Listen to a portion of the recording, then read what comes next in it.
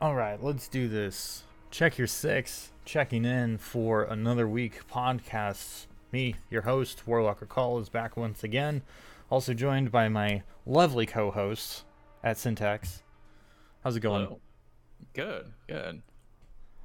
I've been busy. I've got a pregnant wife who's not doing so well right now, so I've been dealing with that. Projectile vomiting. Like Yeah.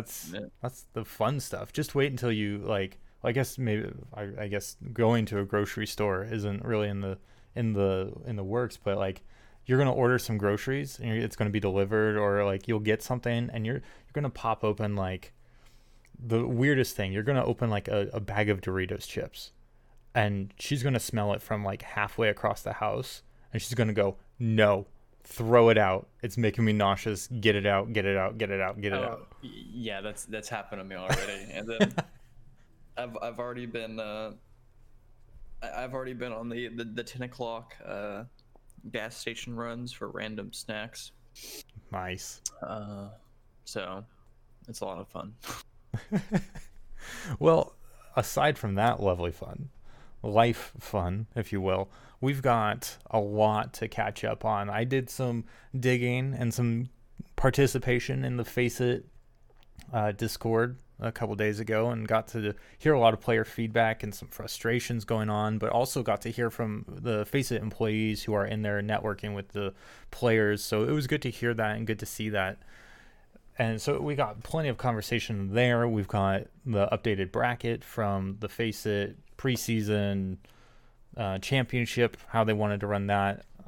And hopefully there's not going to be much leakage into the spring real competitive season, but we'll get into that.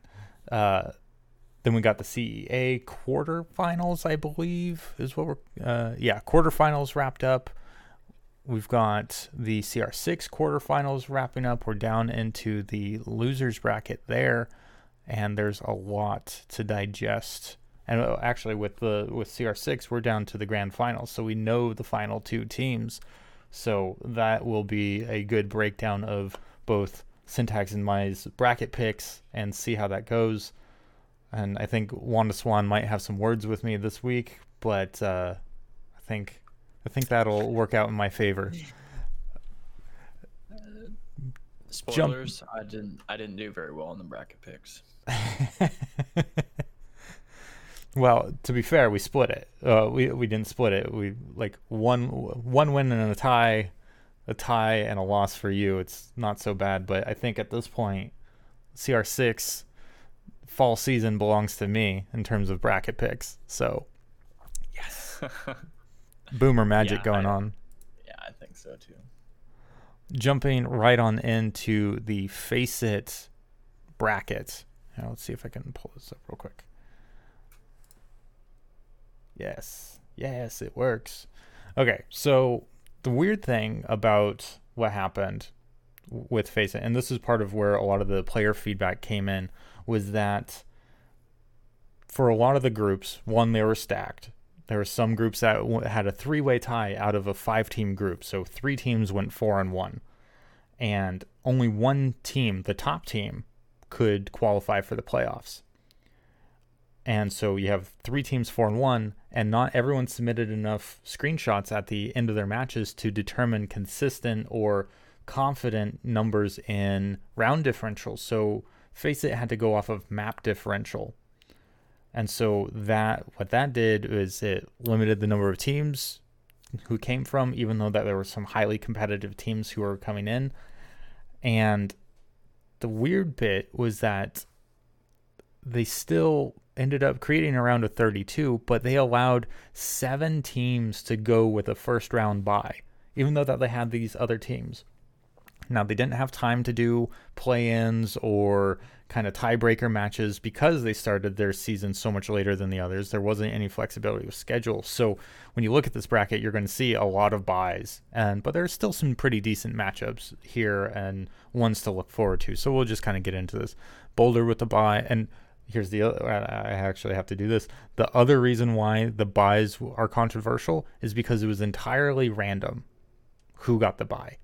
So Boulder after how we've seen them perform in the other leagues and being hot and cold, inconsistent, giving them a first round bye definitely challenges the competitive integrity of this preseason. Now, the good news is a lot of this format goes away when we go into the spring, but it gets into shaky ground. We'll go into that after the rest of the bracket. So CU versus CSULB, I think that'll be a fairly decent matchup. I think they're comparable in skill level this season. Bradley, congratulations for making it to the postseason. I don't know much about you. A&M versus University of Michigan, I think this played out as expected. Mississippi State versus Kennesaw, this would have been a really fun match to have watched. And I would have probably given the leg up to Mississippi State just off of how they've showed up this season. But I know Kennesaw has been competitive for multiple years. So that plays out. And A&M versus Kennesaw is going to be a good matchup, I think. Texas Tech, after how they performed against Akron, I completely agree that they should have gotten a bye, even though it was random. This is going to be a great match. Montreal versus Texas Tech. Can't say I'm surprised between University of Montreal versus Elon. UGA getting a red. Wanda Swan will give me crap if I don't say that they deserved it. So they deserved it. No, really, they actually did deserve it. So I'm glad that they get to go on. Roadrunner, UTSA, Roadrunners. Losing to Tulsa is a bit of a surprise to me. I don't know if I just don't know enough about Tulsa, but I know UTSA is like a strong competitive team, so I'm surprised by that. Purdue going in, their second seed in CR6, can't complain. I believe this is Central Missouri. Yeah. Central Missouri, Central Mississippi. I want to say Missouri. They showed up in a number of other leagues. So Auburn. I think they've always kind of been a low tier team. Akron getting a bye. This matchup between Florida International University and Northern Arizona actually surprises me. I mean, Northern Arizona is not what I would consider a top tier team, and they kind of fell off this season. But to see them pull it off against FIU, who was pretty deep into the CEA playoffs, that surprises me a lot. I don't expect much of a... I expect a bit of a blowout between Akron and Northern Arizona when they get to their match this week. NC State versus Charlotte is going to be good. It would have been nice to have been able to watch North Carolina versus Charger Blue. Charger Blue, honestly, kind of underwhelming this season. I don't know what happened to them. Probably a roster swap happened, and they weren't able to really kind of find a groove this season. But hopefully they'll find something in the spring. And so University of North Carolina, Charlotte actually beat out North Carolina State. So they'll be going into the quarterfinals, which won't be played for like another week or so. They got their second round out of the way very quickly. GCU getting a bye. They've been doing incredibly well in CEA Open, and they did pretty well in CR6. So I'm excited to see what this squad can do. Now, Ohio State beat Boise State. Boise State is on that cusp of being a really competitive team. They're so close. Knowing their organization and who it's run by and how the students are running it, like, they're starting to get into the competitive side of things, and it's exciting to see that another program really become fully identifiable and fully realized behind Doc Haskell over there. Ohio State, can't complain, another top tier team doing well. They lost to GCU in that second round, so GCU versus North Carolina Charlotte will be a great matchup, I think, going forward. And now, so that's what we have to look forward to there. Some pretty good matches coming up. So I'm excited to see that and see how, there we go. Seeing how Faceit handles that. And seeing, like, this is going to be more of the playoff structure that they'll follow in the spring season. So watching how they manage that will be really important. The buys will obviously go away because they're moving to the regional conference setup, and they'll be doing play-ins through there. My biggest concern with doing the conference is uh, is it possible if they're not going to do like winners play winners and do kind of that round robin style, uh, if it's not going to be winners playing winners and it's going to be random, my biggest concern would be that um, teams like a stacked team like Akron or Purdue is going to be playing some knowingly weaker teams and get an easy way through the season, while another really good team is going to have to play really good teams throughout and then not have a record that reflects it and then miss the cut for playoffs. That would be my biggest concern for that, at least. And it's nice that we're going away from the five team groups in the spring, so we're not going to have to worry about three-way ties with lacking round differential. We're not going to be dealing with a stacked group or like a North Carolina school playing University of Hawaii until the playoffs or until we can get to much farther in, as opposed to in the group stages having that stuff happen. So we're going. What are they moving to? They're moving from 5 group stages to what kind of format? So it's I can pull that up real quick. So that's for this one. I can't pull it up quickly, but actually, this is all the normal rules. No, this looks like the rules just for this tournament, but it's going to be like was it Eastern, Southern, Central, and Northern division conferences, and so that in their official rules they have it broken down what states fall in what group. So I think it's a 5-week season. Here we go. Full rules here. Okay, let me bring this up. League structure. So East, South, Central, and West. The season will consist of 6 weeks of Swiss matches with 1 match being played per week. The top teams will advance to a single elimination bracket. Seeding: the inaugural season will not be seeded. Future seasons may implement seeding to balance excessive skill differentials between conferences. So right now we're getting regional to try and make the matches most fair so that they're all on the same servers and stuff. Mm-hmm. But that's what's the other thing to keep in mind is that the championship series only allows 1 team per school. So you're not going to have to worry about varsity and JV teams being in the same division. So you're going to see the best of each of the schools coming into this league. So that's the schedule. Conference playoffs. The size of the playoffs will be determined after the registration period. There will be 2 or 3 rounds played in each week of the conference playoffs. So, wow. Week 1 is going to be round of 32 and round of 16 play. Then week 2 is round of 8, round of 4, and finals. So 3 matches, that's going to be really tight for the students to be playing. I mean, the playoffs are late February and early March. That's when the playoffs are. So the championship is TBD. So that's to accelerated 2 weeks to find out who the championship match is going to be, and then schedule that later. So going into some of the issues that players had with Face It as it is right now, I think it mostly stems with how the preseason was handled, but it's also a measurement of confidence or lack of confidence that players will have going into the spring season about how this league is going to be run. The first up, like the bye week in the preseason playoffs, completely random.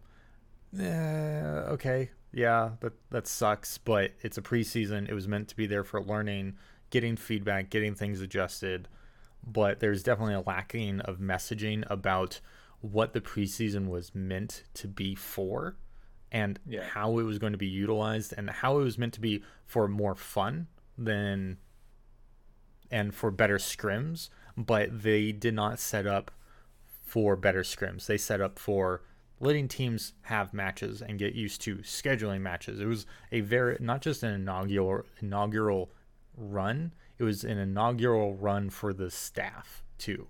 That's what I think this was. This was more about Face It and Ubisoft learning than it was about the players competing. That's how it feels to me. Okay. We got some information about why they chose to do groups of 5 teams apiece, and that they actually learned their lesson a little bit on that. They decided to do groups of 5 for scheduling reasons to keep it consistent, but that ended up creating a different set of problems for them, which they weren't anticipating, and it just kind of created a whole bunch of problems for them.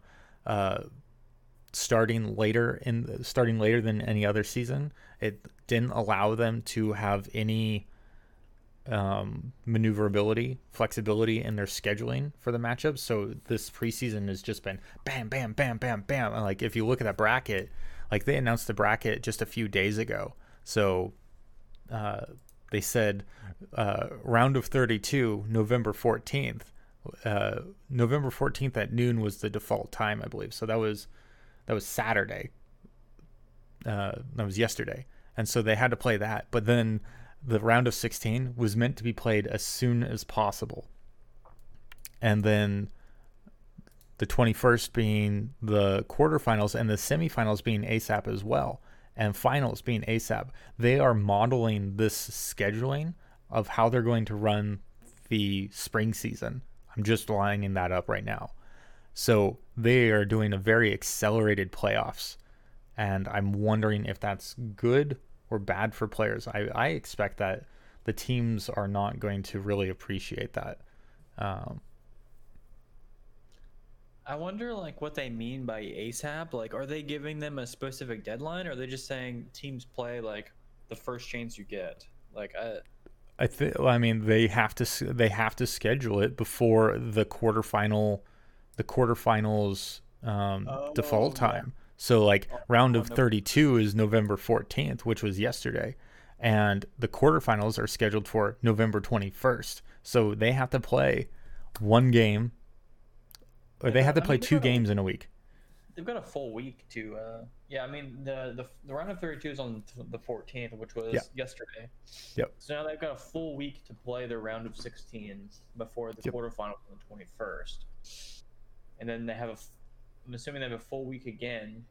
Yeah. To get the semifinals done. Oh well, semifinals and finals are ASAP. So actually, I don't know how long they have. So I mean, if you think about the teams that are playing in all 3 leagues right now, where they already have 1 match a week in those, and now Face It, granted with the largest prize pool, and will have the largest prize pool in the spring, asking teams to play 3 matches. It's applying a lot of pressure on the students to pick the league that they want to fully participate in. Yeah. And I think money's going to win out on that. Especially if Face It can be really responsive and appreciative of the feedback that they're getting. But I think it's really aggressive to try and split teams off to your league right away. I mean, you've already got the prize advantage. Prove you're the premium league first and not apply that pressure. You're kind of coming into enemy territory where other teams have been participating in these other leagues and they like how they're run, but then you come in and you kind of give this brush off preseason for teams, and with a lot of lacking communication, I think that does more damage than good. You might have that big prize pool, but people aren't going to like playing in your league unless you're really learning and taking lessons and applying pressure so that teams play 2-3 matches in your league so that they can't play in another league that they like playing in. It's going to be a very divisive mechanic. Some teams will choose to play in the better league that they like playing in, and others are going to choose, well, we want the prize pool. Either way, you're watering down the reputation of your league because you're creating a division. Yeah. Part of the thing was from Spectre, one of the Face It employees, the idea behind the preseason is that it was supposed to be something for teams to practice and play in before the season started. This was, okay, if they weren't going to be researching and using the data that the other leagues have and have probably even provided to Face It and Ubisoft to create reasonable leagues or reasonable 5-team groups, that they're just randomly shuffling teams together. It's now playing for fun, and you're not getting reasonable scrims. You're not getting valuable scrims. Is it any wonder why we saw so many cancellations and forfeits? No, because teams were either like, "Oh, you're Akron. Sorry, we don't want to get our hands handed to us. Like, we're not going to learn anything from that." Any reasonable coach or captain is going to go, "This is not a valuable scrim for you or for us. We'll just forfeit." Wow. Okay. And so, like, if it was supposed to be for practice and play, the only teams who are going to get anything out of it are the teams that don't know anything else about any of the other teams or any of the other leagues. And even then, when they get into it and they start playing and they're getting roasted 7-1, 7-0, what value is that to anyone? This preseason suddenly just looks like a really watered down experience. Yeah. Yeah, it does. Now, I mean, you look at the playoffs, these teams are going to get something from it. They're playing teams that are out similar caliber, but they had to go through 5 weeks of round robin. And now that they're on an accelerated schedule, they're like, okay, we're finally getting to these good matches, but we want time to prepare. We want time to understand our opponents. But they're playing 2 and 3 matches per week. That's also compromising a team's ability to really be in the thick of it. And like GCU, Ohio State, Akron, Purdue, Texas Tech, all of them up to this point were in all 3 leagues. They might have been eliminated from playoffs, but they're all in all 3 leagues. They're blowing off this league for sure, because the other leagues are actually competitive and for something. This preseason has been really a mismatch all the way through. Yeah, it really has. I mean, I don't think it's really anyone's fault. I mean, Face It, honestly, they've never done this kind of a league before, so I mean, Yep. it's pretty experimental for them. Yep. And so, I mean, I don't think it's anyone's fault, and I don't think a lot of people are getting mad, and I don't think people should be getting mad, because the reason they're getting mad is that the teams have an understanding of who's good and who's not good. Yep. So when they see these matchups, they get mad that they got matched up with these other teams. But what they don't realize is the perspective of Face It. Face It doesn't understand who's good and who's not. So they didn't do it on purpose. They did it because they don't have the same knowledge as these teams do. Right. And these teams aren't looking from their perspective. They're only looking from their own perspective. Yeah, I agree. I think they weren't able to get enough information and really being able to understand the leagues and the teams while over the summer. I think they put something really together. There was and I mean, I don't want to take anything away from Face It. Like, they're coming in, starting a new league. They got data from the other leagues about what the other teams liked and didn't like. They set themselves up for more success by having a preseason, as opposed to just jumping straight into having a competitive fall and a competitive spring season. So they set a decent pace, but like Spectre said, they made some decisions and it just kind of cascaded into different problems than what they were expecting. And part of that was also they didn't have any flexibility in their schedule to learn and adapt. They set a very firm structure to the preseason, and it's proving to be a little detrimental to it. So they'll fix this up. It'll be fine. There was even brainstorming of running this preseason more like the CRSL play-ins or CSRL qualifier events. So then they run a qualifier event, everyone rolls in, everyone plays in a tournament, winner or top 2 teams qualify for the playoffs, and just run rolling competitions that way. So then it's a competitive tournament bracket, winners qualify for overall playoffs, and you do that in the preseason so that teams can see how far they can go. It creates better content in my mind. It creates better representation of team strengths. You'll start seeing competition really break out. You'll start developing some history. These teams will start seeing who their opponents could be and understanding who they need to be researching. It starts getting into good practices of being a competitive team and a competitive program even. So there was a lot of conversation, a lot of really good feedback, a lot of well-meaning people like Tango Mango Down. He's in from another league. He's in there working with FACEIT, trying to qualify things, trying to be a part of the conversation, part of good feedback. So I commend him on doing that. He's really reaching out and trying to drive the Siege community forward. But there's some other folks in there, I won't name them, but they acted really entitled and really disrespectfully to FACEIT employees. So I super props to Spectre, Tiffany, and Lindsay who are in chat. And so they were taking the feedback, they were responding in chat. It really seems reflective of some of the conversation that we had last week on the podcast with some of the listeners in chat, where they were saying they're taking feedback, they're listening, they're hearing the players, they're doing stuff, they're making moves. It's just for the preseason, it's too late to do anything. And the season is so different than the preseason that they have to start prepping for that spring season now if they're going to sort out any of these other problems. And seeing that the playoff structure is mirrored in the spring season, I really want to see them take into account that teams are bad at sending in screenshots at the end of their matches to determine round differential. FACEIT has to do something to solve for that, either holding teams more accountable for that and making that even be a part of a tiebreaker. If your team doesn't submit 3 of your round differential scores at the end of the match that you win, then and the team who submits all their screenshots and they can prove their round differential is consistent and actually provable, then they should be the ones who go into the playoffs. I think that's where you start teaching that accountability.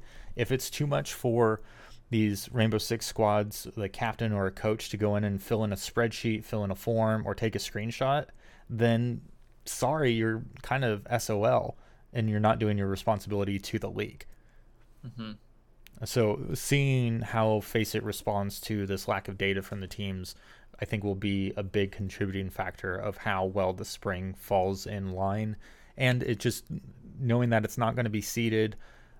They said Swiss format, so I'm assuming that it will be winners play winners, losers play losers, and then we'll create a nice bell curve and we'll figure out who goes into the playoffs. It sounds like if they're doing a round of 32, it'll take the top 8 teams from each division.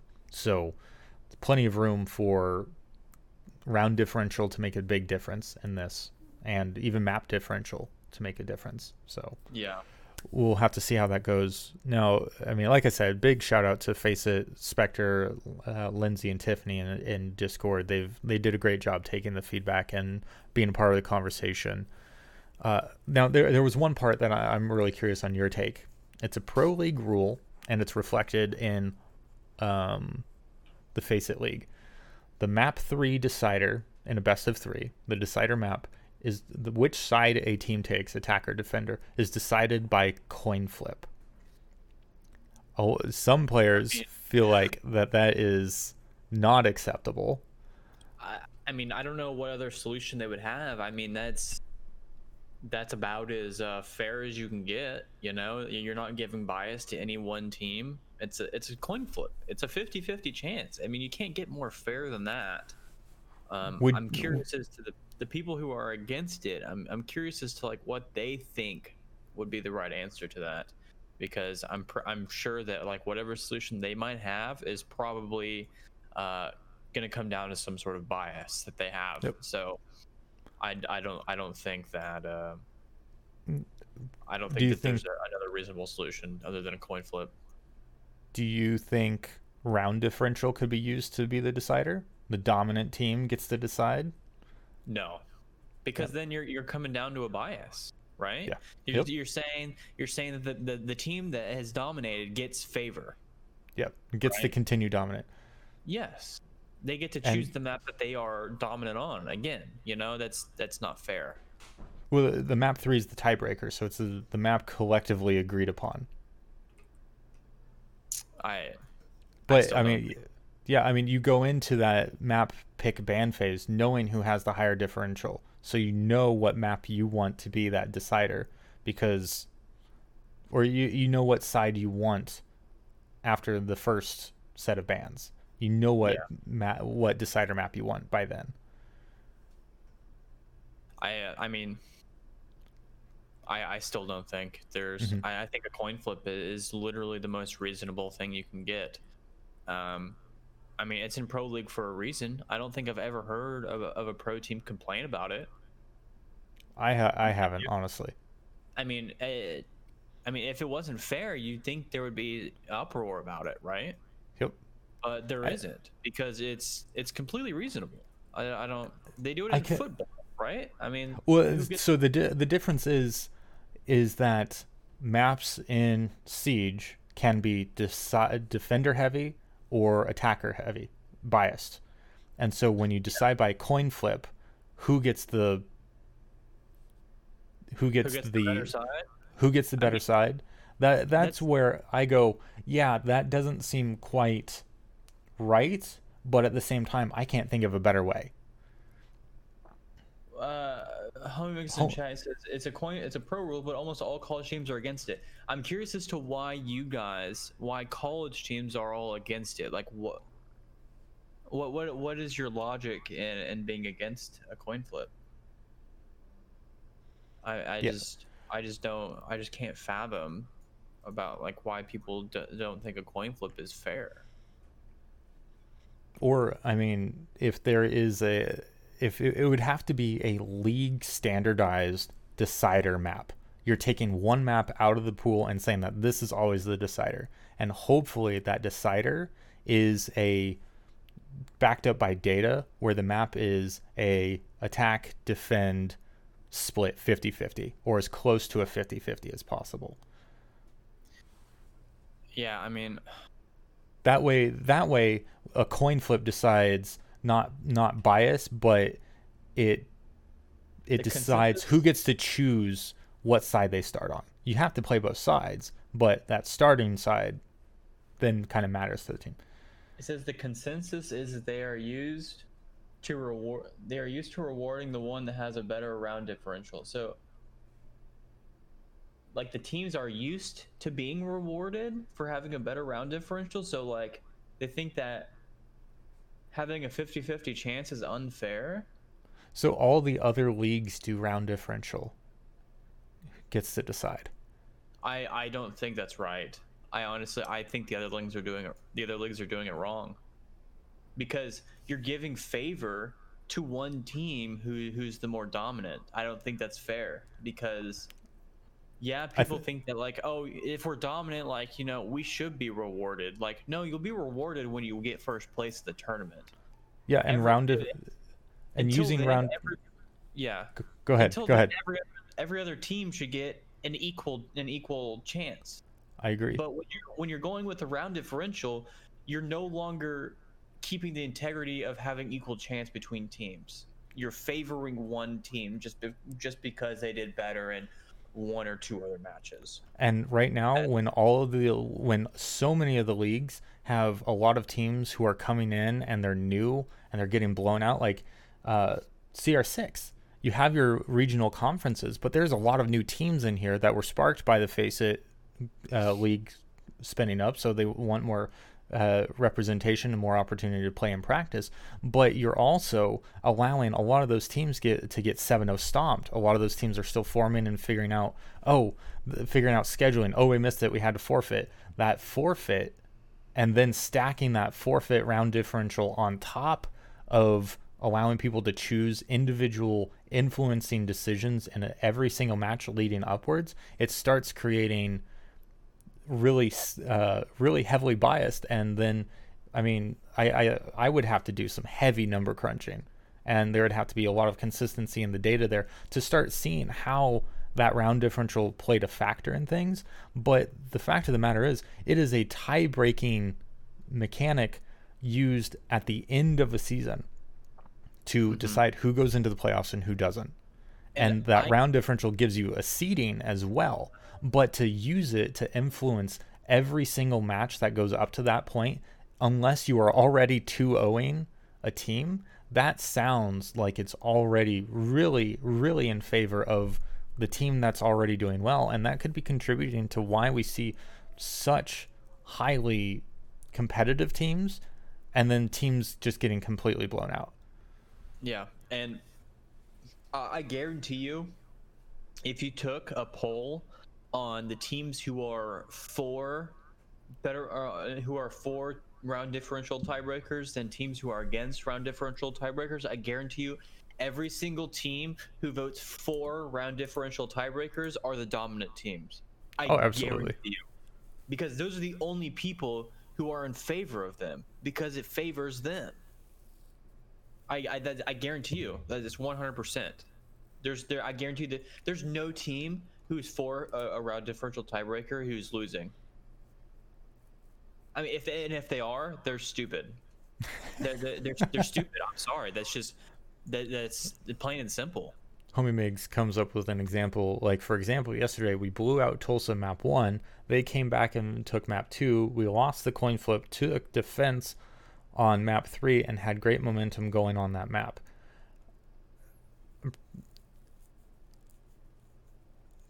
So you lost. Round differential was a tiebreaker under ESL rules.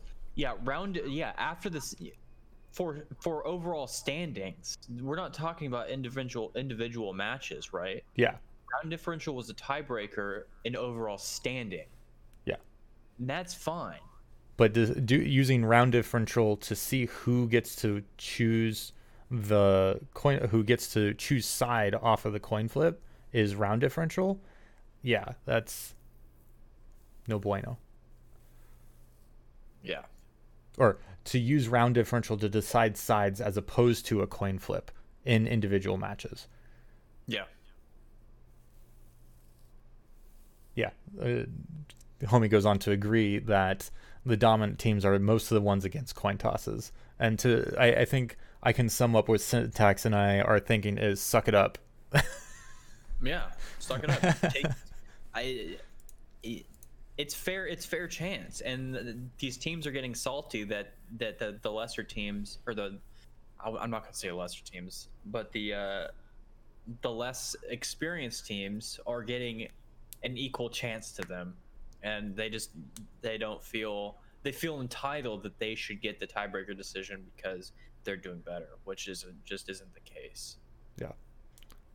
Round differential on LAN was tiebreakers on 3 map series.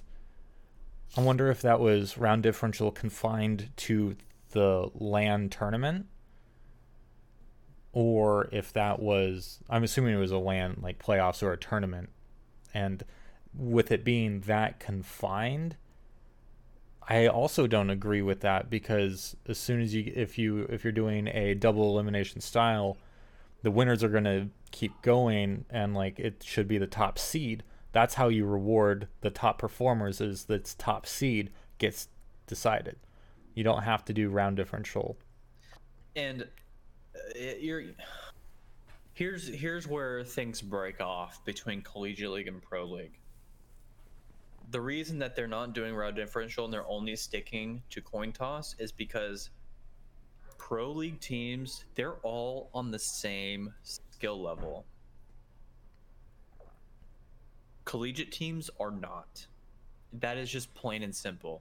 Yeah. Their collegiate team skill levels are on all ranges of the spectrum. And so that's where you get into a very, very big gray area of using round differential for tiebreakers, because it's just not fair to the people on the lower end of the spectrum. It just isn't. But for on Pro League, where everybody is on the same end of the spectrum, yeah, it's completely fair. Well, we want to hear your thoughts. Coin flip, round differential, whatever you have to say. Other college teams, I would love to hear you weighing in on this topic and seeing how we can influence the Rainbow Six collegiate scene. So please leave your feedback.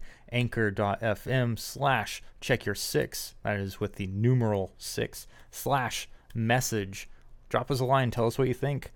And with that, we're going to wrap up our conversation on Face It and move on over to CEA. Now, with a limited number of matches going on, we are actually going to discuss a couple of the results from the Open League quarterfinals and what teams will be coming up in the top 4 there. But we're going to start with the Invite League. Invite League had us in the quarterfinals, Akron versus Michigan Technological University. Michigan, I didn't get a chance to watch this, but the fact that they took a map off of Akron should be an accomplishment all in its own right. Not many teams can say that they've done that to Akron. So for Akron to have won 2-1, can't say it's surprising. For Michigan to say, we know how to beat Akron, even on one map, even if it was close, even if it was in overtime. They can put that feather in their cap and say, we know how to play against these guys. We have a leg up against so many other teams who just get demolished by Akron. So it's exciting to see another team coming in. Now, this is a double elimination style tournament. This was in the winner's side. So Michigan has fallen to the loser side, but they might have another opportunity to play against Akron again in the finals, as that was Akron's last matchup until the actual end of the tournament. So we had 2 other matchups coming in: Florida International University versus CU Boulder Black, and Madison Esports Red versus Pennsylvania State. Now, Florida International University won against CU Boulder Black 2-1. Again, I'll be a little critical of CU Boulder. They've been a little hot spotty, inconsistent play here and there, so we'll see how that rounds out. Again, they had a new squad, or some new members of the squad. With this also being the fall season, they get a lot more time and experience over the break to roll into the other competitive seasons in the spring to really show what they can learn from this fall season. So I'm excited to see where Boulder goes from here. This gives them a lot more time to practice and focus on their own play while not participating in a lot of the playoffs. But I mean, at the same time, they went deep in a lot of the playoffs. So they're still in Face It. They're deep in... Or did they get eliminated from Face It? I forget. I don't want to misspeak. Yeah, CSU LB versus Boulder. So they still have that to look forward to. They can still go deep and Face It. They went deep into CEA. And CR6, I think they did fairly well. I can't recall, but like they were competitive again. So they know what they need to do. They know what they need to work on. I'm excited to see them come back in the spring. Madison Esports Red versus Pennsylvania State.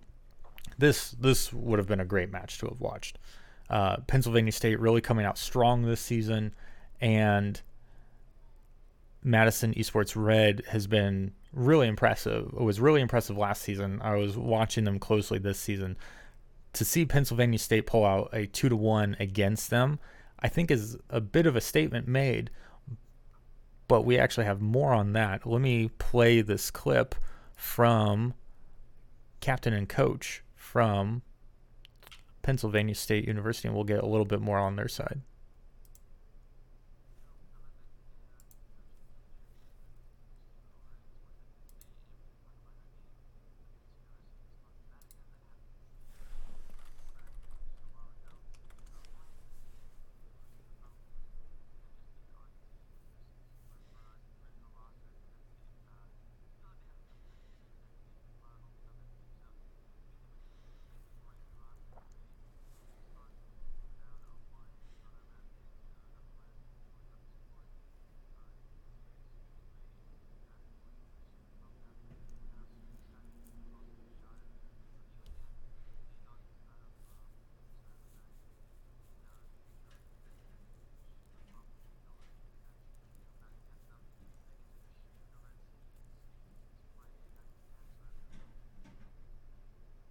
Now that was a wonderful message to have gotten, and for those of you who didn't find out the results of that matchup, we already have them, which is exciting that Pennsylvania State took the 2-0 over FIU.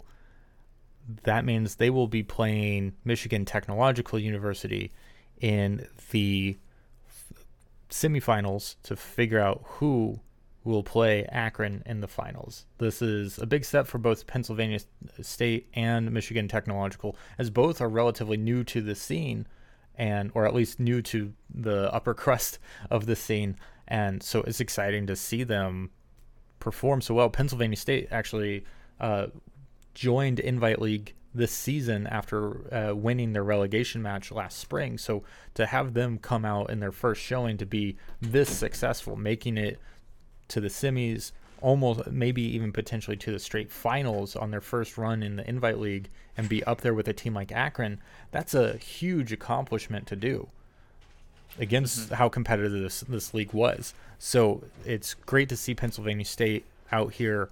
Great to hear from them. Thank you for sending that message. It was wonderful. And it'll be great to hear more team perspectives as they come in on this season. So very excited about that. So Penn State beat FIU, right? Yep, they beat FIU. So, FIU is now out of CEA. And go on. So speaking of FIU, Miggs is saying that FIU actually pulled out of Face It. I wonder if their loss in CEA had any factor in that. So they just straight up pulled out of both Face It and CEA and said they're not playing Siege anymore. Is that correct, Miggs? Like their team is just disbanding. Which also, actually, while we wait on that response from Homie, that actually explains to me how Northern Arizona University got through FIU in the Face It playoffs. Either they didn't play and they just quit, or FIU just quit, forfeited, got out of the playoffs, said we're done, or they just kind of played around on that matchup. It could have been either way. It's preseason. Northern Arizona might have just appreciated the practice, the scrim essentially, but have it count for the playoffs. But yeah, that's too bad. FIU performed really well last season in CRSL and CEA. I believe it was CEA. The team they're disbanding. Wow. That's unfortunate. I mean, this is the deal with collegiate esports. Programs live and die by the students who are passionate about running the esports club. Teams are going to live and die by whether or not the game is popular on campus and whether or not the team wants to do this anymore. If they have one or two hard carries on the team, if they decided to play, then that's the deal. And yeah, they did forfeit that match against Northern Arizona. So, I mean, this is how collegiate esports is right now. It's a thrive or die kind of thing. Did they give a reason did they give a statement as to why they're disbanding, or did they just said, hey, we're disbanding? They were strong in CRSL last summer. Yeah. It's kind of confusing as to why like a team of their stature would just disband. There has to be like a bigger reason. Maybe they just didn't like the league rules or something. I mean, they were in CRSL. They're in CEA. They were in Face It. I believe they were in CR6. I'm having a hard time remembering, but like to be a really competitive team last season and then just deciding to disband, to me, it's like it's probably that the players have lost interest or the key players have lost interest. It's entirely possible. More than half the team doesn't play Siege anymore. That would do it. And there's probably just not enough interest in their club. The club could be really small still at this point, and just not enough interest in Siege, and so no one's there to replace it. So they're just like, yeah, why force ourselves to keep going through? And which actually is an interesting point, because one of the Pennsylvania State players is just like on Twitter, he's just like, well, I guess we're still playing. We keep winning, but I just want to be done. Pennsylvania State keeps winning, but I just want to be done. And I think there's humor behind it. And there's a lot of this oh, we keep winning, so I guess I'll keep playing kind of mentality. It's funny, but at the same time, what effect is this going to have on Pennsylvania State in the spring? That will be interesting to see. Invite league or open league, we had Texas Tech versus Auburn 2-0. I'm not too surprised there. 7-2 on Villa, 7-5 on Oregon. NC State lost out to University of Georgia, 2-1. Kudos, Wanaswan. I saw that matchup. That was great. 7-2 on Clubhouse for UGA. 8-7 on Theme Park for North Carolina. 7-5 on Oregon for UGA. So it was a tight matchup. It was great. Then we had Grand Canyon University versus Central Florida, 2-0. Very clean there. University of North Carolina Charlotte, who we've been talking about throughout on Face It and here, 2-1 over Ohio State, the Ohio State varsity squad. So 2-1 there. North Carolina is showing a lot of promise this year, a lot of growth since the spring. So another team to watch. Grand Canyon University, it's weird. They were really good a couple years ago, on the cusp of being great, kind of had a slump. Now this year, not a whole lot of talk about them, not a whole lot of like high positioning for them, but they're cruising through some teams. They keep winning. They are a team to pay attention to, especially in the fall. I'll be really interested to see how well they do there. That means the upcoming Final Four and the final two matchups are Texas Tech versus UGA. Wanda Swan, you want to put me in my place. You want to say you earn credibility of being a recognizable team. I already recognize it. Y'all are competitive. Don't get me wrong. Texas Tech almost took it to Akron. Akron is that gold star measurement. They have proven that time after time. UGA, you want recognition. You want to earn that top 10 chip in my brain. I think Texas Tech is where you pull out all the stops. You even make it close, 2-1, with an overtime in there, and you're right up there with Texas Tech. You're right up there with Akron. I think that's what proves it. Consistency over time. Show me what you got. That's what I'm saying. Get into Invite League next season and see how far you go. But UGA, you are competitive. I don't want to take anything away from you. I just need some more information. Grand Canyon University versus UNC Charlotte. That is going to be a banger. I'm excited about these two matchups. Yes, this is CEA Open, but that's only because Invite is so selective about how many teams are in and who gets in there. These four teams deserve to be an Invite League. If we can have all four, I would take all four of them.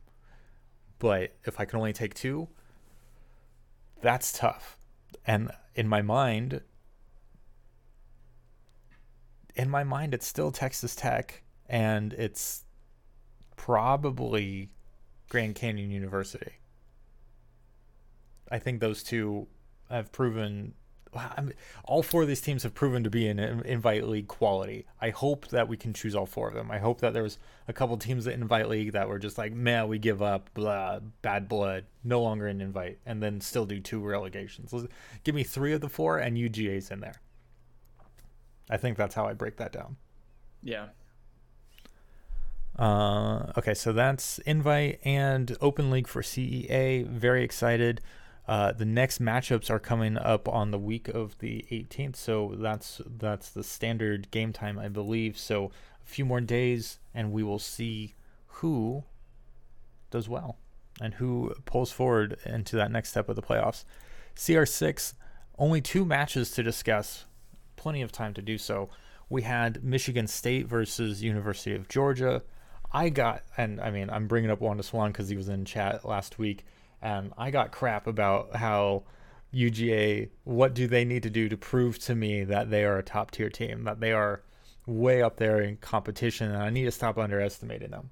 Well, maybe, Wanda Swan, maybe if you didn't lose to Michigan State University like I predicted, maybe there'd be a little bit more in that top 10 weighing in your favor. But the way it broke down was a 2-1 for Michigan State.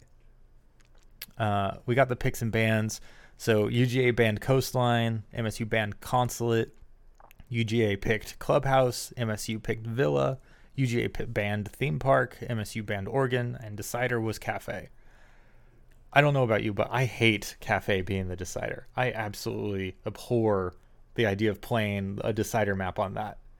Yeah, that's a pretty shitty decider map, I'm gonna say.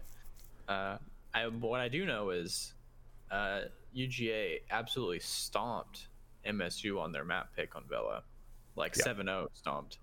Yeah. And then came back and lost in overtime, I believe, on their map pick.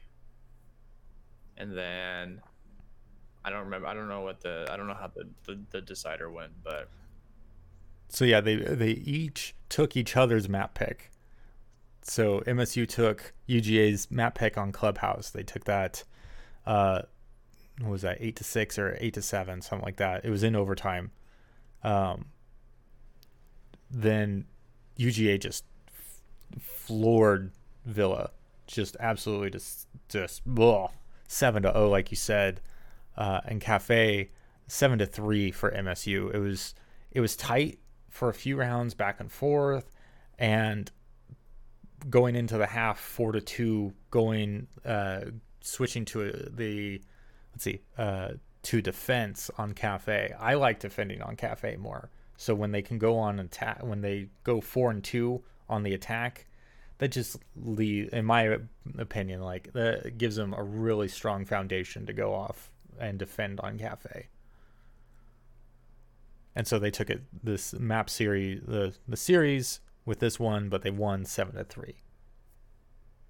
Yeah. Okay. I think that's just a tough position to be in. Like, I don't know who won the coin flip on map 3 to say if UGA was put in a position to not enjoy that.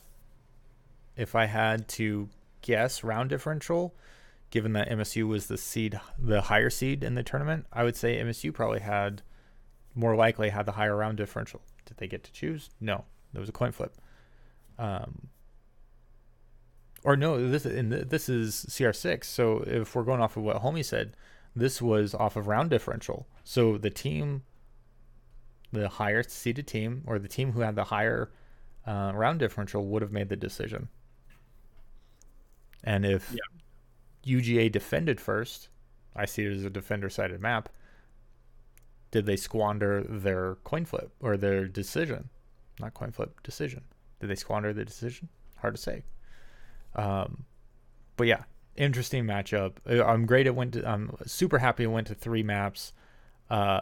Excited to see OT being in there. Excited to see a 7-0 stomping in there. Just going, what happened to that momentum after taking your opponent's map? Like that was a spicy, and like I was excited to watch map 3. Yeah. It's the round differential of the series. Interesting. So it's who plays better in that moment, or in those 2 maps. Which then it would have absolutely have been UGA.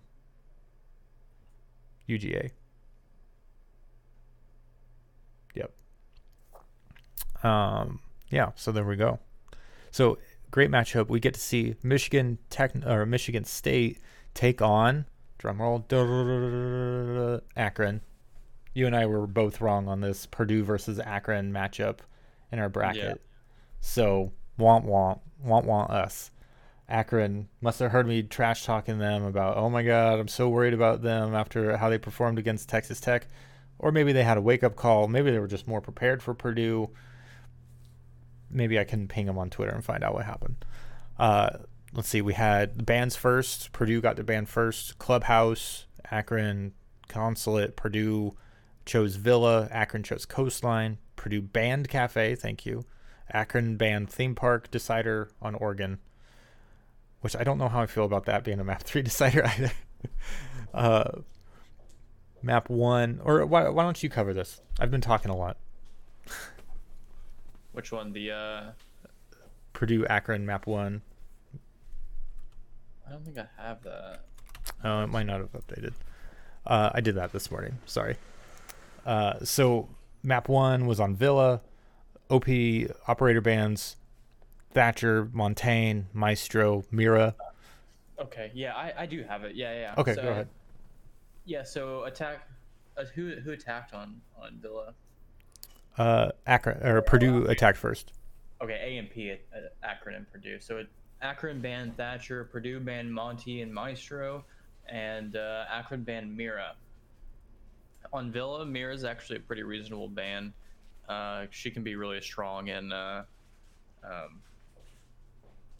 what is it? Aviator in games, and then also downstairs in kitchen. Yep. Let's see.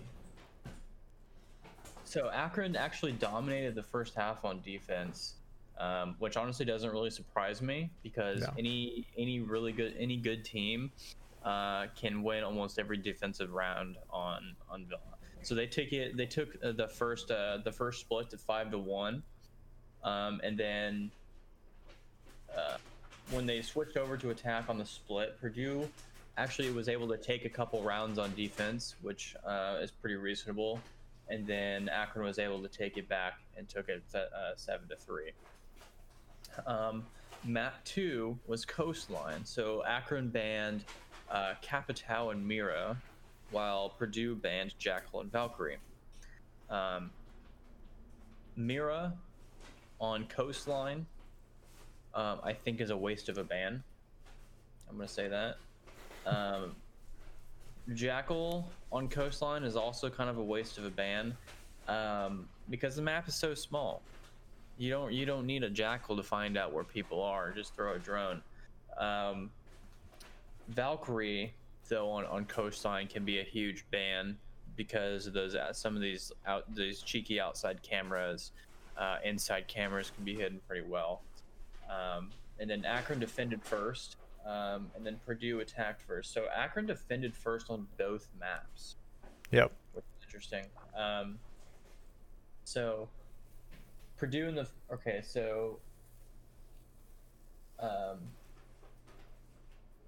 you said reminiscent of the first map,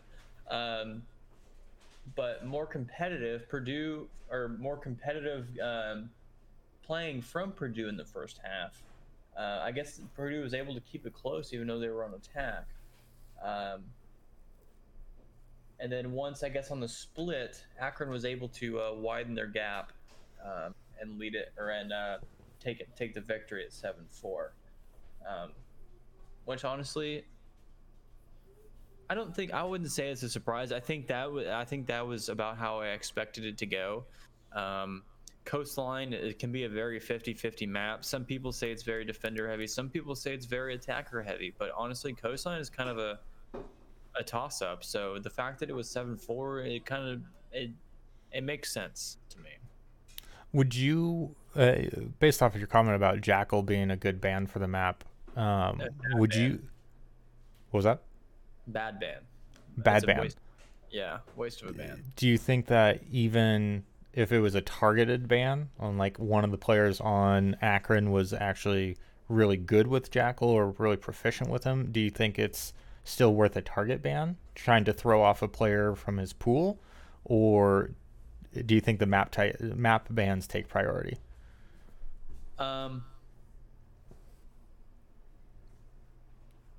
That really depends. I guess if you are really scared of that one player, then yeah, I guess it would be reasonable, but it's just one player. I think looking at the bigger picture as a whole is a lot better than to just focus on one player. Yeah. Playing a Jackal. Now, I can understand if you were to, like, target ban like a Monty that was really good, because that can be really annoying, but it's just a Jackal, right? You can easily Jackals, even if you get tracked, you can easily bait him into one of your teammates, and your teammates can kill him. I mean, it's not that difficult to deal with a Jackal, but I don't know. I guess if they were target banning someone, then sure. Yeah. I mean, at this stage of the game where Akron has exposed a lot of their plays, a lot of their operator preferences, if you're going to try a strategy, if you're going to try something that your map, clearly doing map specific bans on operators hasn't proved successful for other teams, and you want to go into this matchup trying to give yourself a leg up, trying to play operator bans, trying to make people uncomfortable. I mean, we saw them ban Monty and Maestro, which honestly I hadn't seen many bans of in the rest of the season across most of the leagues. So to me, it looked like there might have been some target bans being part of Purdue's strategy. And now when we have so many comfort bans of Mira coming across and a lot of teams sounding like that they prefer to focus on their comfort bans, Purdue trying to take their game to that next level of doing target bans, I don't think is enough to throw Akron off, but I think that it was at least a good attempt at a strategy. Mm-hmm. And that's the show for the week, everybody. That's all I've got to discuss. Next week we'll probably throw in the Neon Dawn discussion, go over patch notes, go over the new operator, and see how it all works out. Now, I don't have much else to say. We've got matchups coming up this week, so pay attention to all of that. But yeah, go ahead. We actually have a player for Purdue in chat. Oh, nice. Welcome. He says, from my perspective as a player for Purdue, it felt like we played Akron's game instead of playing our own. That allowed Akron to get easy kills with no refrags. Yeah, that's definitely a good analysis. If you guys really felt like you were kind of playing into Akron's hands, then yeah, that could have been a pretty big folly. Yeah, and it's easy to fall into, like with it being a 2-0 matchup, like when you get just kind of handed the first half 5-1 on Villa, and it can be extremely demoralizing that you fall into a pattern at that point, loss after loss after loss. It could easily be something that you just fall into that rhythm, and they got to decide the pace and just keep going with it. You see it all the time. So yeah, that's great insight. Thank you for bringing that in, Hangman 902. Great season come this far, get seeded so high, certainly caught me off guard, certainly caught, well, I won't say it caught Syntax off guard, but like it was impressive to see you all come out so strong in CR6 this season. Yeah. And with that, I think we're wrapping up the show. Syntax, you got any last notes? I don't think so. Okay. But Hangman, I'm very impressed with how Purdue played out. I'm sorry you guys lost, but you guys put up a very valiant effort, and I'm glad that someone was able to put up a competitive fighting chance against Akron. Hopefully you guys can take them next season. There you go. As usual, you can find me at Warlocker Call on pretty much all social media. You can find Syntax at SyntaxGG everywhere except for Twitch, which is _GG. So find his videos there. Find his YouTube videos for tips, tutorials, tricks, and way better gameplay than me. And otherwise, feel free to reach out. Again, if you have messages for the show, anchor.fm/check-your-6/message. You see the link in the bottom left-hand side of the screen. Use that. Leave us messages. Talk to us. We want to know what it's like to be a player, someone operating the league, someone wanting to decide news about what's going on with their esports program, with their league. Again, we want to know all this information as much as you do, as much as you want to share and highlight your players, highlight your programs, and highlight your successes and your follies. So thank you guys for joining us in chat. Thank you for listening to the podcast as this comes out. And we will see you next weekend for another episode. Take it easy, everybody. See you next week. All right.